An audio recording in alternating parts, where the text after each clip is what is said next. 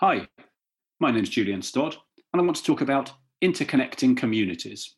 When we think about communities, we can think not just of a single community, but how we interconnect between different communities. Why would we do that?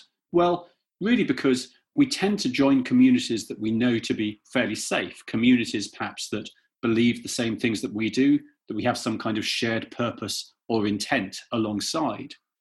But when we think about making our organizations more effective, or indeed when we think about how we ourselves can become more effective, we might need to start thinking about joining communities of difference, communities where people perhaps don't think the same as us, communities where we may be less comfortable, communities where we'll be exposed to new ideas that we might not yet know how they fit in with our existing scheme of the world.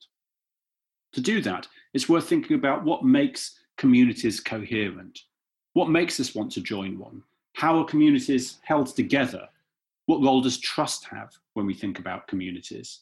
And also thinking about things like rituals of engagement. What's the actual process of joining a community?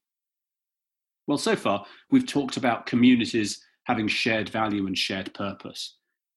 But in the landscape of trust research that we carried out in 2017, what we saw was that communities are often held together with trust. When you're in a community, you might have what's considered a first degree of trust. We've built a relationship, we've got some kind of foundation for our actions. When we go to join a new community, that trust doesn't yet exist. So almost inevitably, part of joining a community is an act of forming and grounding trust. But we don't just randomly go out and find communities. What typically happens is we're introduced in some way. Perhaps we know somebody that's already in the community, or we have a shared area of expertise or a circle of companions that we all know. So sometimes when we join communities, we come in at, if you like, a second degree of trust. We are in some sense known to the group. That gives us some kind of expectations. Now, one thing that it does do is that means as we grow the number of communities we're in, we quite often tend to just build more communities that are quite similar to each other.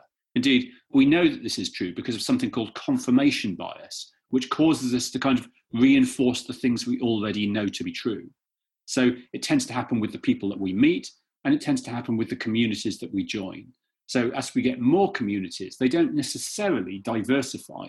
It might just be that we're hearing more different voices, but around some common subjects that we already understand.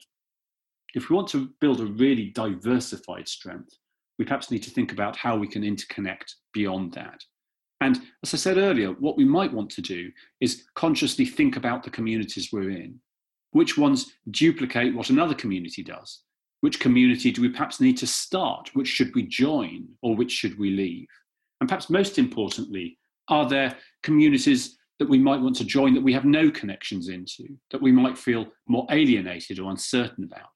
If we understand the mechanisms of trust, and how we can join those communities first to listen, and then to find stories that we can share, but small and safe stories, or even stories of difference, where we just look to understand why we disagree with the things that are being said in that space. Well, maybe that's one way that we can find that interconnectivity. And why is it important? Well, as I look around at what we're seeing happening generally in the world, in terms of political systems and power systems, what we're very often seeing is a move towards communities of opposition. So people come together to oppose something else, but they become intractably opposed. They're against each other. There are very few bridges being built. I think one of the key things we can do as individuals, as members of society, as well as members of our own organisation, is have a humility to step beyond those things that we know to be true, to engage in those stories of difference, and to build, or at least perhaps set some of the foundations for building those bridges. Another thing that's worth thinking about is the rituals of engagement. When people join a community that we're in, how do we greet them? We can actually think about this because there are things that we can do, the way that we make our introductions, whether we use any kind of assets or badges or signs of honour for being in a community.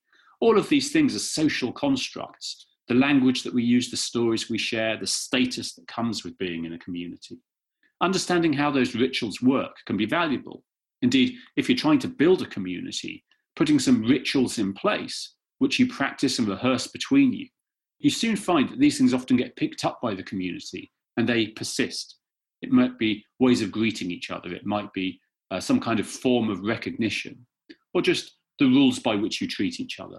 But thinking about rituals can be very valuable.